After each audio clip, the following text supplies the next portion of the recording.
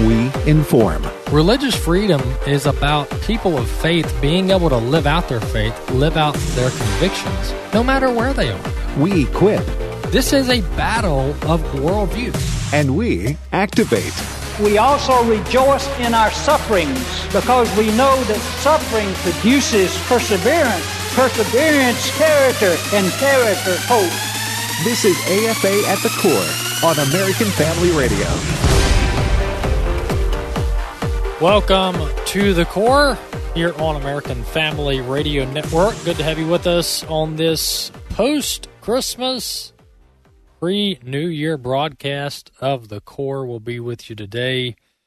Rick will be with you tomorrow as he is each Tuesday and Thursday, and then we'll see you after the New Year. We'll be live Monday on the broadcast, AFA at the Core. Hope you had a Merry Christmas. And I hope you have a Happy New Year in the coming days. Lot to get to today. We'll start out in Scripture. Psalm chapter 53 is where we are this week, where we are today. Psalm chapter 53. The fool says in his heart, there is no God. They are corrupt, doing abominable iniquity. There is none who does good, David says. God looks down from heaven on the children of man to see if there are any who understand, who seek after God. They have all fallen away. Together they have become corrupt. There is none who does good, not even one. Have those who work evil no knowledge, who eat up my peoples as they eat bread and do not call upon God? There they are, a great terror, where there is no terror. For God scatters the bones of him who encamps against you. You put them to shame, for God has rejected them. Oh, that salvation for Israel would come out of Zion. When God restores the fortunes of his people, let Jacob rejoice, let Israel be glad. First few verses here is what I want to point out. That was the entirety of Psalm chapter 53. But verse 2 says that God looks down from heaven on the children of man to see if there are any who understand, who seek after God. So this is really a little dose of reality for us. You know, a lot of people talk about God as this abstract God, this God that exists from a distance. Many people talk about God as this non-personal God. But that's really not true. That's really a mischaracterization. Here, David says that God looks down from heaven on the children of man to see if there are any who understand, who seek after God. And so, as a dad to 4 boys, you kind of get this visual here. Or I do. I get this visual of a parent kind of peering over into the activities of the children. And you can do that oftentimes, and the kids don't even know you're watching. It's kind of funny. Or, you know, it can end up getting them in trouble if they don't know you're watching, and they're going to misbehave, and they just think you're not looking. But just think of this. Think of parents kind of peering over into a room full of their children, interacting and doing things, and you can kind of see how God is looking down from heaven on the children of man. That's what David says in verse 2, to see if there are any who understand, who seek after God. So a reminder to each of us that, yes, God is looking down from heaven on each and every one of us, and he's looking to see if there are any who understand, any who seek after him. So may we not leave God looking long before he finds some of us that are seeking after God. Moving into some of our stories for the day. By the way, we'll have my brother Wesley. He'll be in with us in the second segment, as he is each Wednesday rather of our week. And we'll also have a special guest from the organization Them Before Us. We'll have Katie Faust on. She's the founder and president, to talk about the work of Them Before Us and the ministry there. But jumping into some of the stories, you know, The what's going on the border has been a travesty for a while now, for a couple of decades. Definitely not a news story down there, but we do have a surge of tens of thousands of illegal immigrants down there, really hundreds of thousands, practically speaking, on the border, and they're waiting for this Title 42 to end. And just to sum it up and keep things simple, which a lot of people have a hard time doing, but all Title 42 is it's an executive provision that the president can implement, can deploy to aid in an emergency, and in this case it was COVID. This goes back 3 years. But Title 42 was used by the Trump administration to get a further hold on immigration crossing on our southern border. And so President Biden, of course, tries to rescind it, just like they try to rescind everything that Trump did, whether it's actually good or not. It doesn't matter. If Trump did it, we're going to rescind it. That's their motto. So Biden's been trying to rescind this Title 42, and it's actually hung up at the Supreme Court now. But nonetheless, it's going to take away another tool for Immigrations and Customs Enforcement to use to control what's going on the southern border. But on that note, I want to play a clip here. This is a gentleman by the name, actually a representative there. He used to serve under Trump as a acting ICE director. Ron Vitilio is his name, and this is his comment on Title 42 ending, how many people are on the border, and actually, can anything be done to slow down this scourge of what's going on the border? Let's listen. The White House has absolutely no credibility on this issue, right? 2 years ago, when this president took over, there were 40-year lows in activity of illegal migration across the southwest border. On day one, he ripped down the migrant protection protocols, the Remain in Mexico program, the asylum accords with the Northern Triangle. And 2 years later, after an entire last year of record surge across the border, now we're in the second year of this presidency with the largest surge across the southwest border that we've ever seen. Congress does have a role here. The threshold for asylum claims at the border without sufficient detention is causing part of this problem. It's been a problem for quite some time. Congress has failed to act for quite some time. But this president made choices that put us in the predicament that we're in. And Title 42 wouldn't be important if they were enforcing the law in a very specific way at the southwest border. All right, so that's Ron Vitilio. He used to be the acting ICE director under Donald Trump. Not a congressman, by the way. I misspoke there, but he did used to serve in the executive branch at the Immigration and Customs Enforcement under the Department of Homeland Security. But, to his point, Title 42 is just really one part of this puzzle. And I really don't like all the focus on Title 42. I understand why people are upset that Biden's rescinding it. But there's rules on the books, there's laws on the books that can be used other than Title 42 to get a hold of what's going on our border. And this just baffles me. It's beyond understandable what's going on down there. I mean, I talked about this a few weeks ago before the Christmas break. It's just astonishing. I mean, I've never seen anything like it by any nation-state actor. I mean, I literally, in the history books, and there may be a rare case out there, but and Europe's probably the most, equivalent case of this. But I just don't know of a nation-state actor in world history that just totally neglects one of the most fundamental parts of being a state, being a nation, being a country. And that is the control of who comes in and out of your nation. And the utter neglect here, and it's to no benefit of our nation. Oh, it's cheap labor, Walker. It's cheap labor. Okay, well, it's also illegal labor, and they're not paying taxes. So how does that work out for us? I mean, it's like somebody's broken into your house and you did them a little wink, wink while they're coming in the door, but they're really not supposed to be there. And they're not contributing anything. Everything they're doing is sucking and draining the resources of the household, and they're not contributing anything. Oh, well, they're contributing to the workforce. Yeah, but they're not paying taxes. They're not contributing to the system, to the economy. Working illegally in America, all that's benefiting is corporations. That's not benefiting you and me.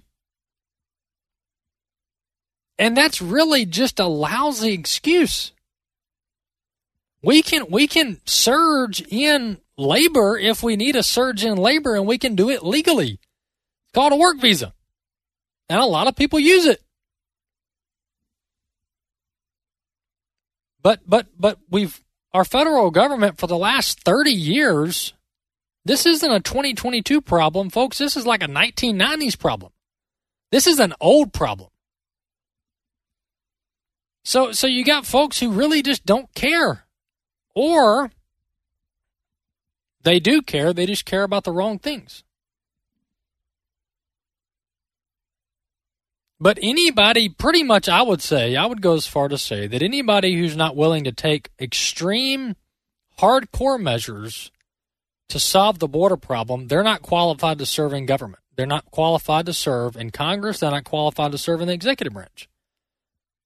They're not qualified to serve in the judiciary. This whole, we got to do amnesty and we got to negotiate with the radical Democrats who hate our guts, who hate our nation. No. That's not how this goes, folks. You don't get to destroy something and then be there at the table to rebuild it if you're the one that destroyed it. And that's what we're dealing with. You don't get to, before your very eyes, under your watch, get to let our country be flooded with millions of people who are here illegally. You don't get to do that. That didn't get to happen on your watch. And then when people start talking solutions, you get to show up to the negotiating table and be a part of the solutions game. No, that doesn't happen. You don't get, if a CEO utterly destroys and bankrupts a corporation, he shouldn't get to be at the table when the board has to come in and try to fix it. No, he's out. He's gone. He's a part of the problem, so he can't be a part of the solution. And that's why it's going to take a completely new way of thinking in Washington, D.C. I mean, Washington, D.C. is just pervasive in this outdated, lousy, losing, lazy, I can come up with all the type of words. These people operate like a bunch of losers. If you put them in charge of a company for like an hour, it would be bankrupt. They would be doing the chapter, bankruptcy, like FTX is having to do now. But the American people, we keep electing, and look at Joe Biden. I mean, the guy's been in politics for 50 years. He started like running for mayor in Delaware or something, or city council. And the guy's still in politics, and what's on his resume? Nothing. There's no significant achievements on his resume, yet he's POTUS.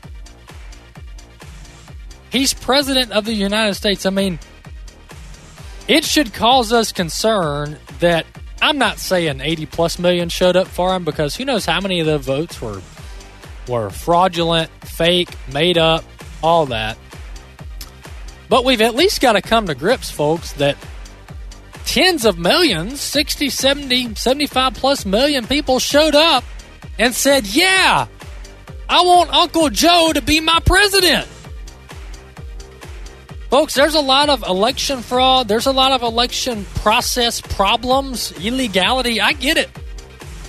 But we got to come to grips, folks, that we're a morally depraved nation with half of the country that's okay with the nonsense. We got to hit at the heart of the problem, and that is the moral fabric of our nation. Jesus answered him, "If anyone loves me, he will keep my word. My name is Abraham Hamilton III, and this is the Hamilton Minute. We live in an era currently where spirituality is in vogue. Christ following is not. Some even claim to love Jesus while simultaneously rebelling against his word and encouraging others to rebel similarly. But Jesus said it himself, "If you love me, you will obey me. Whoever does not love me does not obey my words." Make no mistake about it. To love Jesus is to obey him. You cannot love Jesus and disobey him. If you're living in open rebellion against Jesus' word, you're not following Jesus as he's revealed himself in Scripture. You're following a God you've created. Listen each weekday from 5 to 6 p.m. Central for the Hamilton Corner with Abraham Hamilton III, Public Policy Analyst for the American Family Association. This is Raising Godly Girls Minute with Patty Garibay of American Heritage Girls. How have you helped form your girls' view of God? The ways we talk about, worship, revere, and interact with God in our daily lives shapes how our girls will relate to him as well. Beyond that, the more truth we know about God and his love, the better we can embody it to the world. Using "because God is" statements shows your girl that the names and traits of God spill over into her identity as a daughter made in his likeness. Because God is loving, I can be kind. Because God is redeeming, I can forgive. You get the idea. Together with your daughter, make a list of all God's character traits. These are the "because God is" statements. Then connect how those truths can spill out into her role as his godly girl. We are all called to raise up the next generation of Christian leaders. Learn more about empowering girls through the love of God at raisinggodlygirls.com. The changing of the guard at the Tomb of the Unknown Soldier at Arlington National Cemetery. Hello, everyone. I'm Tim Wildman, president of American Family Association and American Family Radio. Hey, on our spiritual heritage tours in June and September of 2023, we're going to be going to the Arlington National Cemetery as one of our stops, and we'll be seeing the gravesite of John F. Kennedy. We'll be going to the changing of the guard at the Tomb of the Unknown Soldier that I just mentioned, which is just a very patriotic place to be in those hallowed grounds of Arlington National Cemetery. So it's going to be just one of our stops on one of our days. We're going to see the Capitol building. We're going all over Washington, D.C., including Mount Vernon, George Washington's home. So if you want to go with us, then go to the website spiritualheritagetours.com. spiritualheritagetours.com. The itinerary, the cost, the dates, everything is there. spiritualheritagetours.com. AFA at the Core podcast are available at afr.net. Back to AFA at the Core on American Family Radio.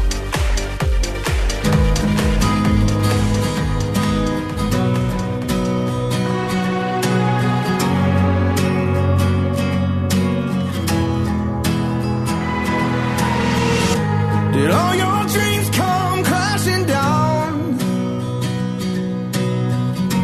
Feels like no one hears you now. Did all the good things fall apart? Got so much anxious in your heart. I know that pain. You are not alone today. Even in troubled waters, even on shaking ground, you can find rest in the Father. Lay your worries down. He won't leave your side. He won't fail you now. You can find rest in the Father. Lay your worries down. He will calm your restless soul. Remind you he won't let you go. No. So when you feel that heartache call, he's the safe place you can fall. Even in trouble. Welcome back to the Core here on American Family Radio. This is Stephen Stanley you just heard there. That's the artist. The song is Rest in the Father. And in our Heavenly Father, that is where we find rest. And that's why Christ came, to give us peace, to give us rest, and to bear the sins of the world. That's what the Christmas season and all year is about how Christ came to take our burden, to take our sin, to offer forgiveness and offer access to the Father, and we can benefit in that manner by believing in Christ for salvation, believing He's the Son of God. Wesley, welcome to the Core. Hey, I'm glad to be on. Look, I've got some good news for our listening audience. I know over the years, how long have I been on? You've been on with me probably close to a year. Used to be Tuesdays and Thursdays, now Wednesdays, but in total probably a year. Probably, yeah. Okay, so in all this time, there's been something that I've worked through and our audience has prayed about, and that's this is going to be good. When I put on my headset, I used to constantly complain about my hair because I work really hard on it in the morning. Okay. And I didn't see this coming, but I'm glad we're here now. And I'm just glad to announce to all that are listening that moving into New Year, I have found a new gel. And so we will not have this issue anymore. I will not complain on the radio. Praise God. I have good gel for my hair.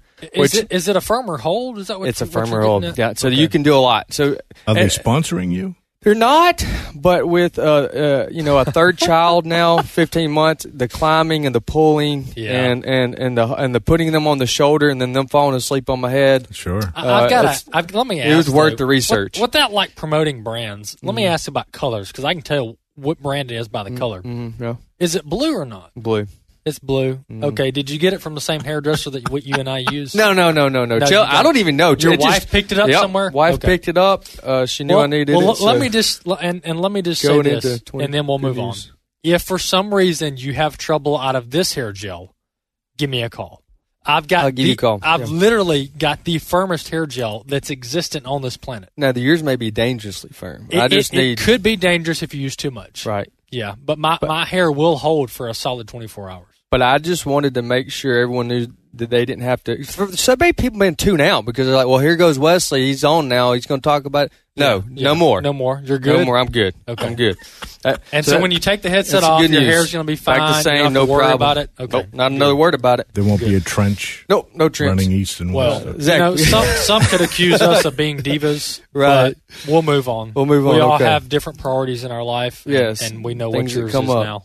Hey, look, on a serious note, as we go into the new year, I thought we could take some notes from Galatians chapter 6. You read from Psalms earlier in the program, Galatians chapter 6. And it says here, we before I read it, we all have times in our own lives and times in the lives of our friends, our family members, our close friends, maybe church members, where we go through a time where there's things in our life that causes us not causes us necessarily, but more so theologically pulls us in a sinful direction.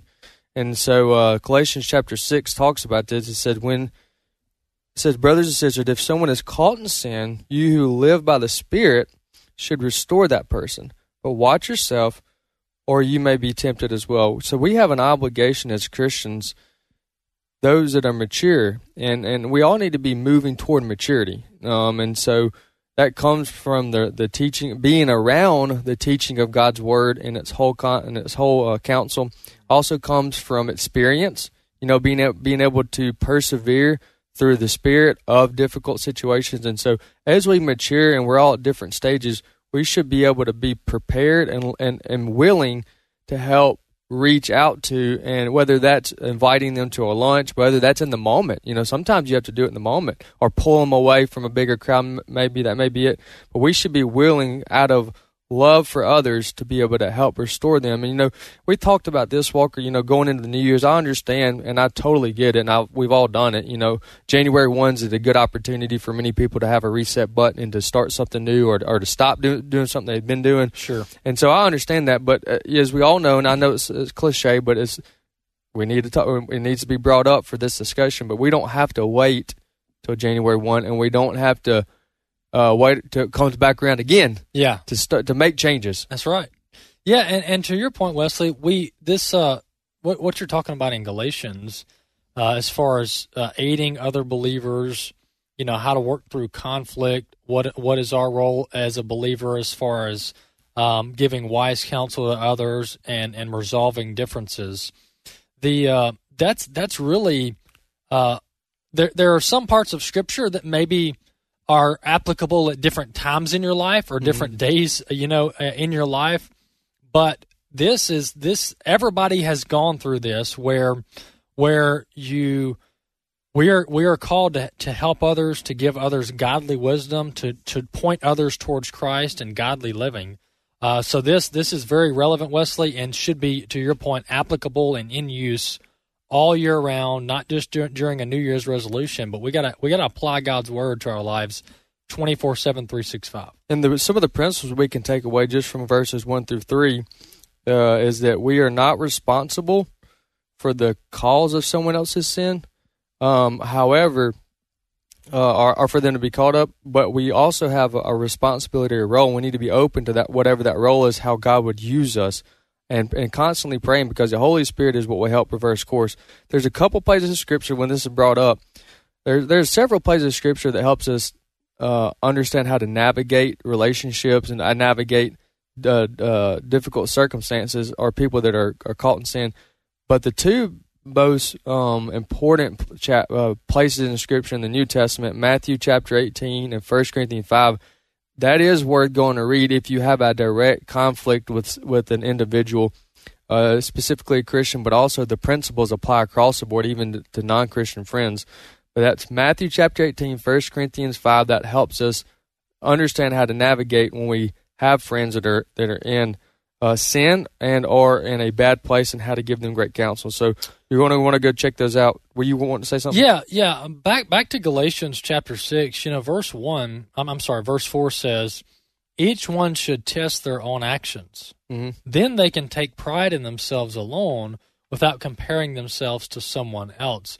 And this is good because we do need to examine ourselves. Yeah. Oftentimes we do get consumed and really get this. Some people get this, pride in examining other people and talking about how other people aren't doing things right. Yeah, sure. But Wesley, it's so important in order for us individually to live righteous lives, for us to do as verse 4 says and test our own actions against the Word of God, or in comparison to or in alignment with the Word of God. And that's another reason why I mentioned Matthew 18, because in Matthew 18 it says to take get the log out of your own eye before you try to get the speck out of your brother. So that's a good point. Verse 2, carry the burdens, carry others' burden, and in so you fulfill the law of Christ. That's one of the best, shortest Bible verses you can memorize. Yeah. That's one of the best, shortest Bible verses you can memorize. Carry each other's burden, and in so you fulfill the law of Christ. The reason that's important to be brought up is because there's a distinguishable difference, not a stark difference, night and day difference of the carrying the burden for someone else of care and carrying the burden of responsibility. And that's what I wanted to emphasize between the two. And that's it.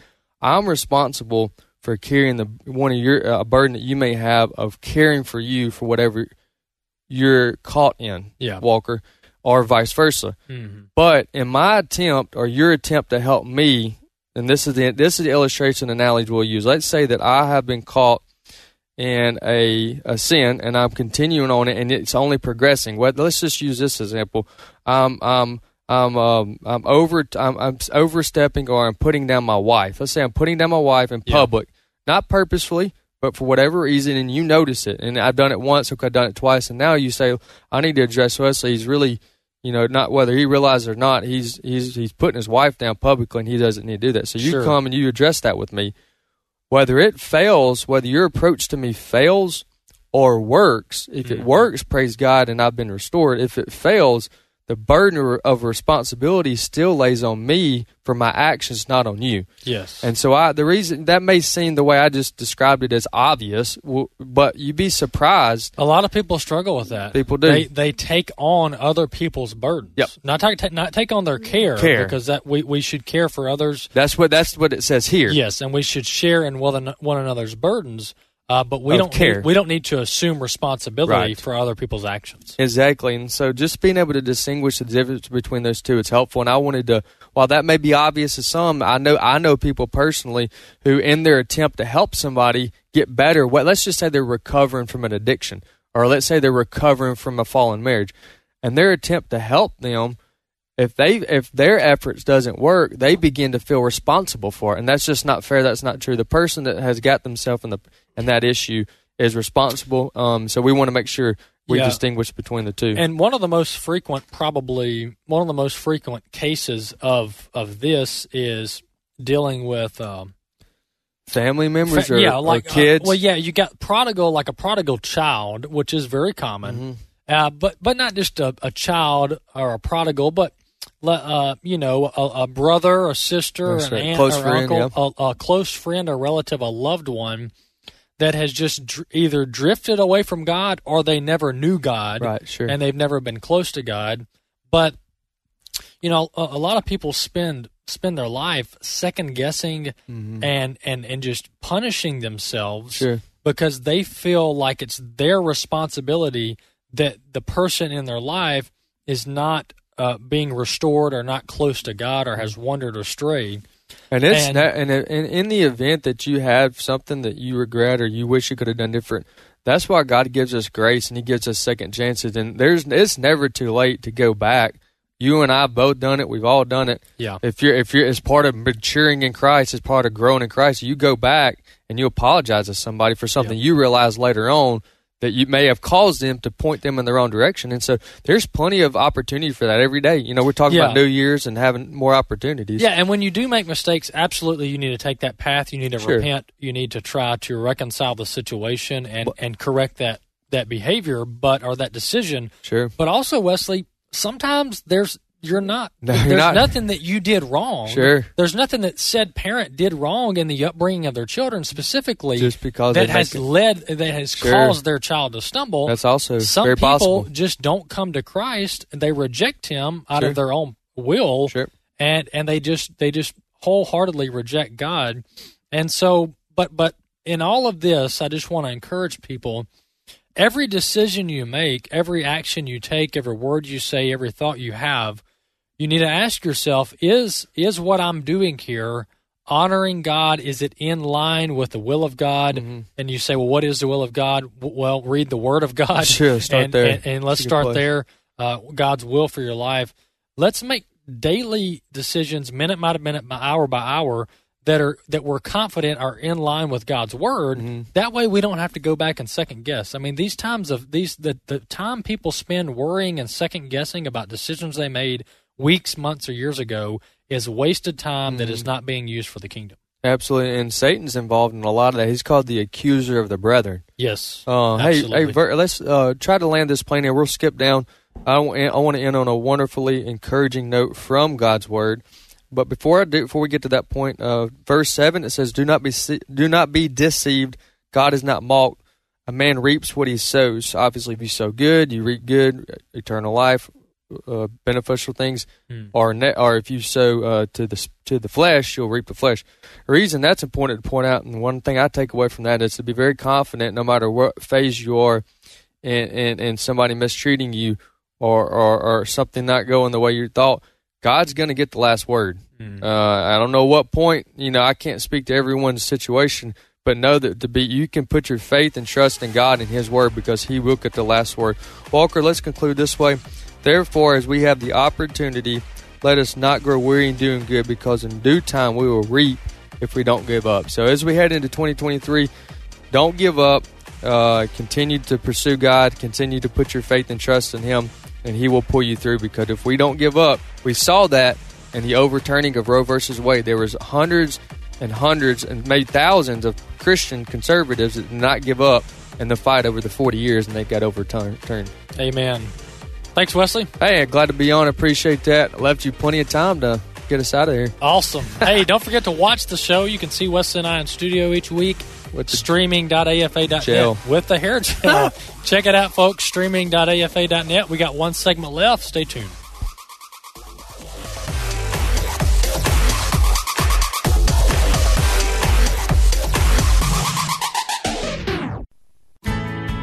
The AFA Resource Center has all your favorite items. Everything from books, movies, shirts, and even hats. Introducing AFA's polyester and twill hats, starting at just $18. Whether you're into fashion, a collector, or you're just having a bad hair day, these hats are just what you need. You can buy one for yourself or a friend. Purchase your AFA hat today at resources.afa.net. AFR programming is now available on Alexa. You're joking, right? Nope, not joking. Seriously? Yep, this is not a drill. Wait a minute. No way. There's a way. The Alexa way. So if you just happen to miss your favorite shows, no worries. You can now listen to each podcast with Alexa. It's simple and it's free. Just visit afr.net/apps and click Alexa. We're not joking. The Word became flesh and dwelt among us. Hey, it's Michael Woolworth with Bible League International, and what a joy and comfort those words bring when we read those in our own Bible in the early part of John's Gospel. He tells us that God made good on His promise to give us Jesus, right, who's with us and He's for us. Oh, the joy to read that around our dinner tables and in front of our fireplaces around Christmas time, but to think there's Bible-less believers around the world who have been denied God's Word. They've never been able to read the Christmas story for themselves, but oh, the joy of thinking of many Christians who will have that privilege this year. AFR listeners, you've blessed 12,000 Bible-less persecuted believers with their very own Bible in the last few weeks. Would you help us do it for another 4,000 before the end of the year? $5 sends a Bible, $50 sends 10, $500 sends 100. Call 800-YES-WORD. 800-YES-WORD or give it sendbiblesnow.org. That's sendbiblesnow.org, and God bless you for caring. Giving a Bible to somebody is the greatest gift you can give somebody in life. As we approach a new year, think of new beginnings. Genesis chapter 1 says, "In the beginning, God." There's no better place to start than in the beginning, because only God was there and only God is the beginning. Hello, I'm Sam Rohr with the American Pastors Network and another Stand in the Gap Minute urging you to start this year with God. If you don't know Him personally, accept Jesus now as Savior. If you've trusted Christ as Savior by faith alone, are you living in obedience 24 hours a day? Are you serving Him with your whole heart? Is He your highest priority? Are you living your life purposely and intentionally for Him? Is Christ first in your thinking, choices, actions, and worship? January marks a new month and a new year for us all. Would you join together with us at Stand in the Gap Radio and TV by starting this year out right with God as the beginning? Visit us at AmericanPastorsNetwork.net. AFA at the Core podcast are available at afr.net. Back to AFA at the Core on American Family Radio. Welcome back to the Core here on American Family Radio. Good to have you with us today on the program. Well, we do have a special guest with us that I teased and talked about in the first segment of the Core. We have Katie Foss with us. She's founder and president of Them Before Us, and she's on with us now to talk about the ministry and the work that they do over at Them Before Us. Hey, Katie, thanks so much for coming on the Core. It's great to be with you, Walker. Well, Katie, for those who haven't heard of or aren't familiar with your work, Them Before Us, tell us a little bit about the background of the ministry and some of the core things that you guys do. Well, the background is I was just a pastor's wife and stay-at-home mom 10 years ago, but when the marriage debate started to rage across the country, I saw that it was very clearly a debate that was framed in terms of what adults want. I heard the other side, who was pushing for gay marriage, talking about how kids don't care if they have two moms or two dads, and I had been working with kids in youth ministry for a long time. I have a background in adoption, and I had never met a kid that didn't care that they lost their mother or father, because that's really what it means to have two moms or two dads. It means you're missing your mom or your dad. So I saw them in essence, using deep childhood pain to forward a political goal.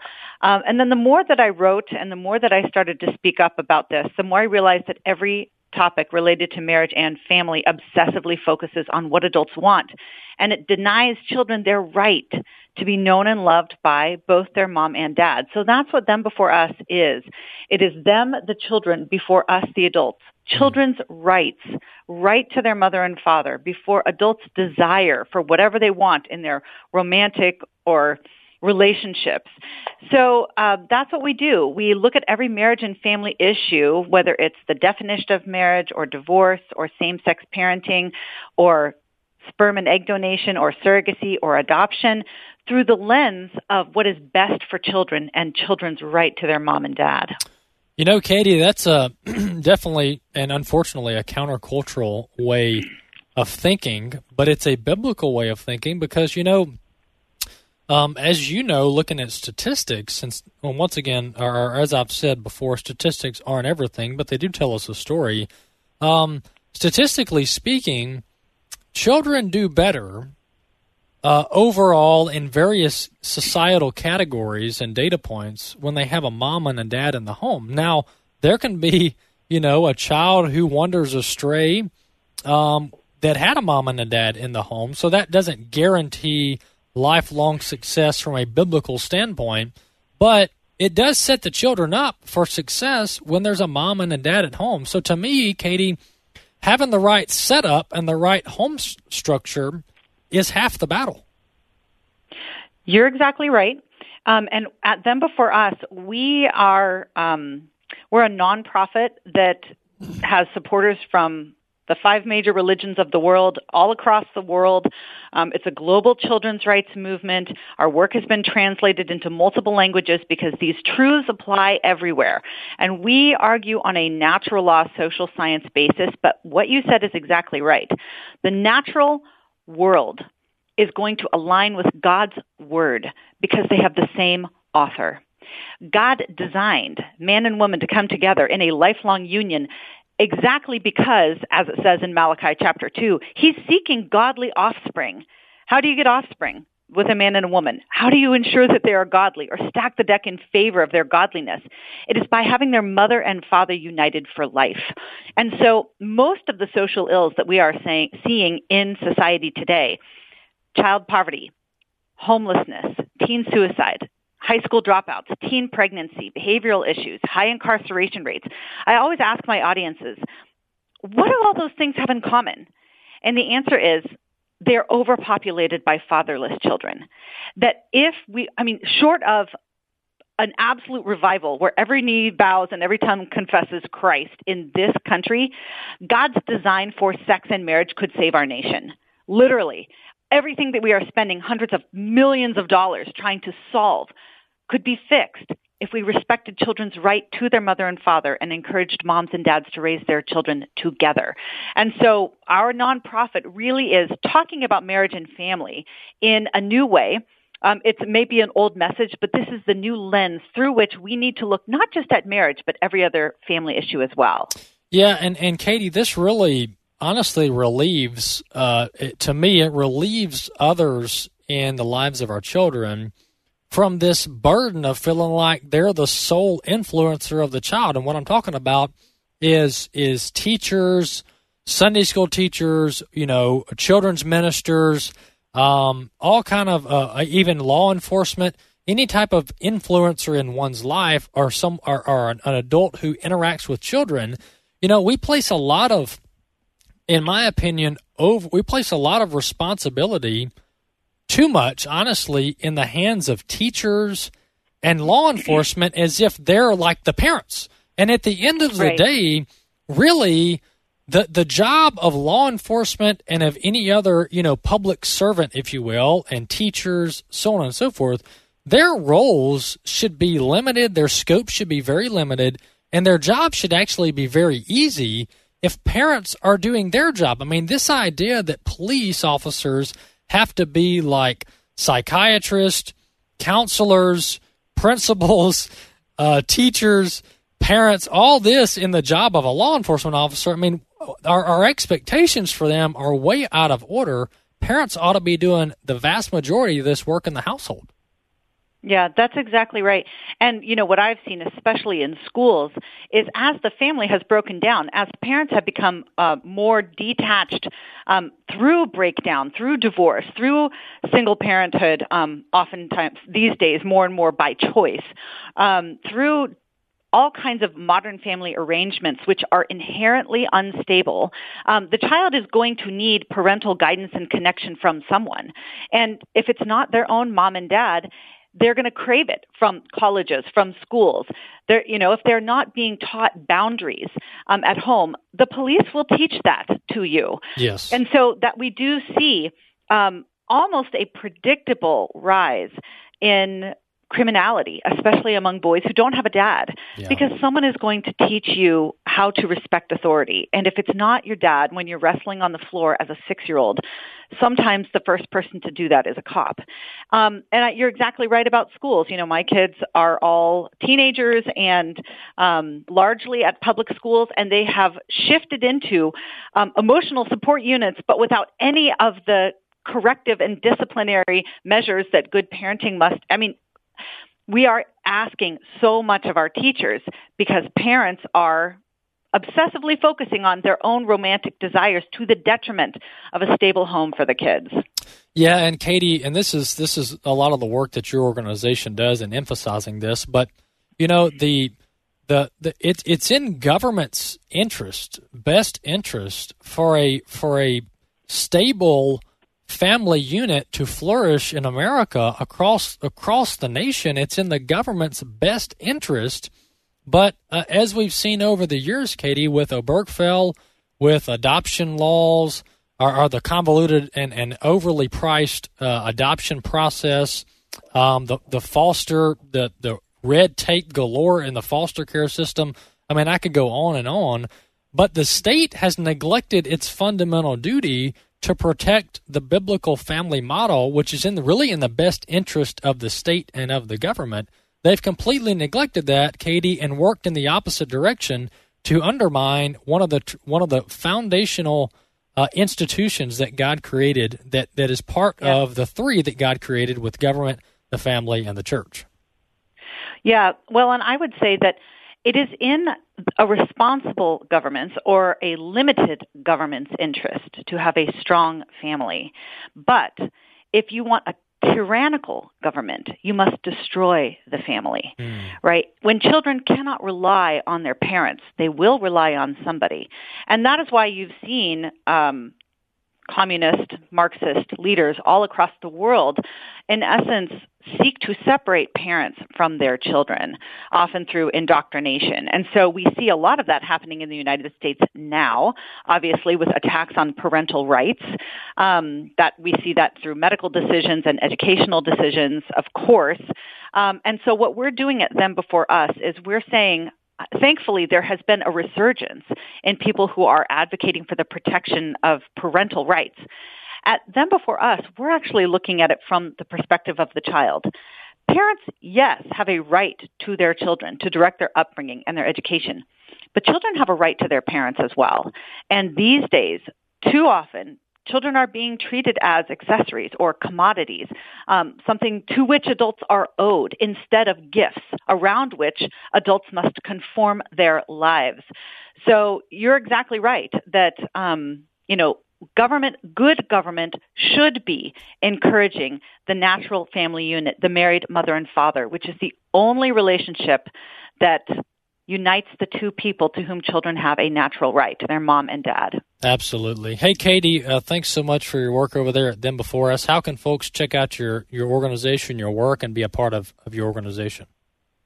Come to thembeforeus.com and subscribe to our newsletter. We have huge things going on. My goal is to take over the world. I'm not kidding. I want the child to be the central focus in all of these conversations on marriage and family. We have a book, and if you want to be an expert on all these topics and have your mind blown and be filled with courage, get our book, Them Before Us, Why We Need a Global Children's Rights Movement, and stay with us. Follow our work because there are huge things happening next year, and I'd love for you to be a part of it. Absolutely. Hey, Katie, thanks so much for coming on The Core. Thank you, Walker. All right, appreciate it. The organization there is Them Before Us, thembeforeus.com, thembeforeus.com. And, as Katie and I were talking, think about how much misplaced trust, or not misplaced trust, but misplaced, unrealistic expectations we put on the public that really are on the shoulders of us as parents, folks. I mean, really, the goal as a parent should be, hey, my child should have, when they grow up and as they're growing up, if I raise them properly, they should have minimal interaction with law enforcement. Minimal, very minimal interaction with police officers. And the extent of interaction my children should have with police officers is probably because they're going 5 miles over the speed limit when they got their driver's license.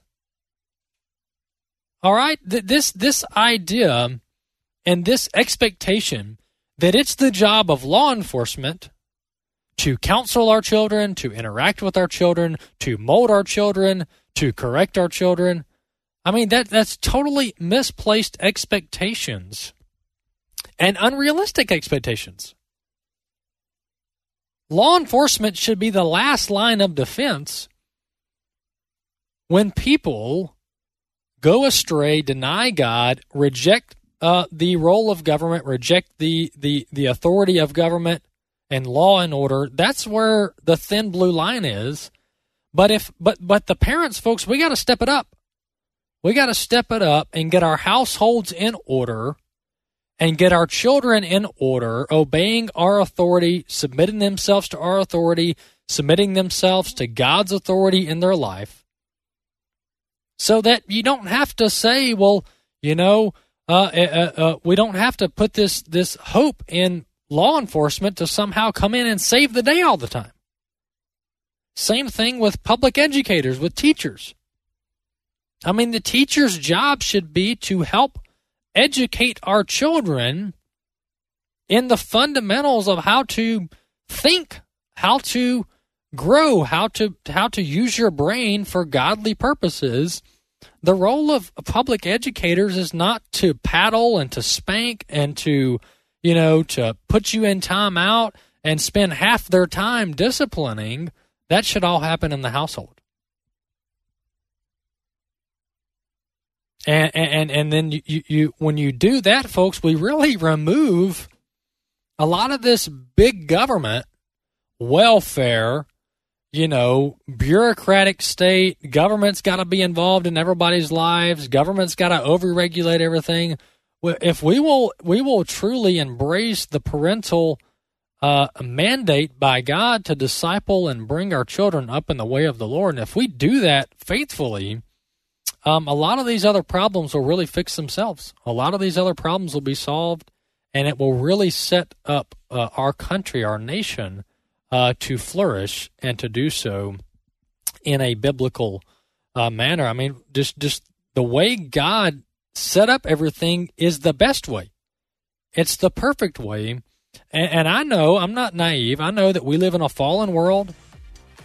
We will not have our glorified bodies. We will not have our sinless bodies until we're in heaven, until we're in eternity, until Christ has returned and redeemed the remnant.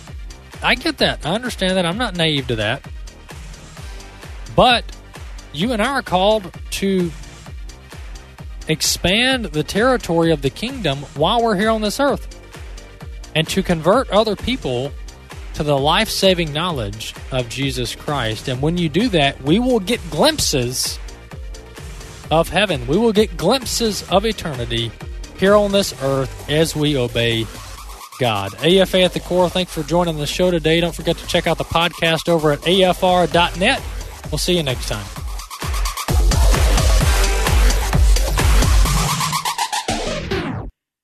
The views and opinions expressed in this broadcast may not necessarily reflect those of the American Family Association or American Family Radio.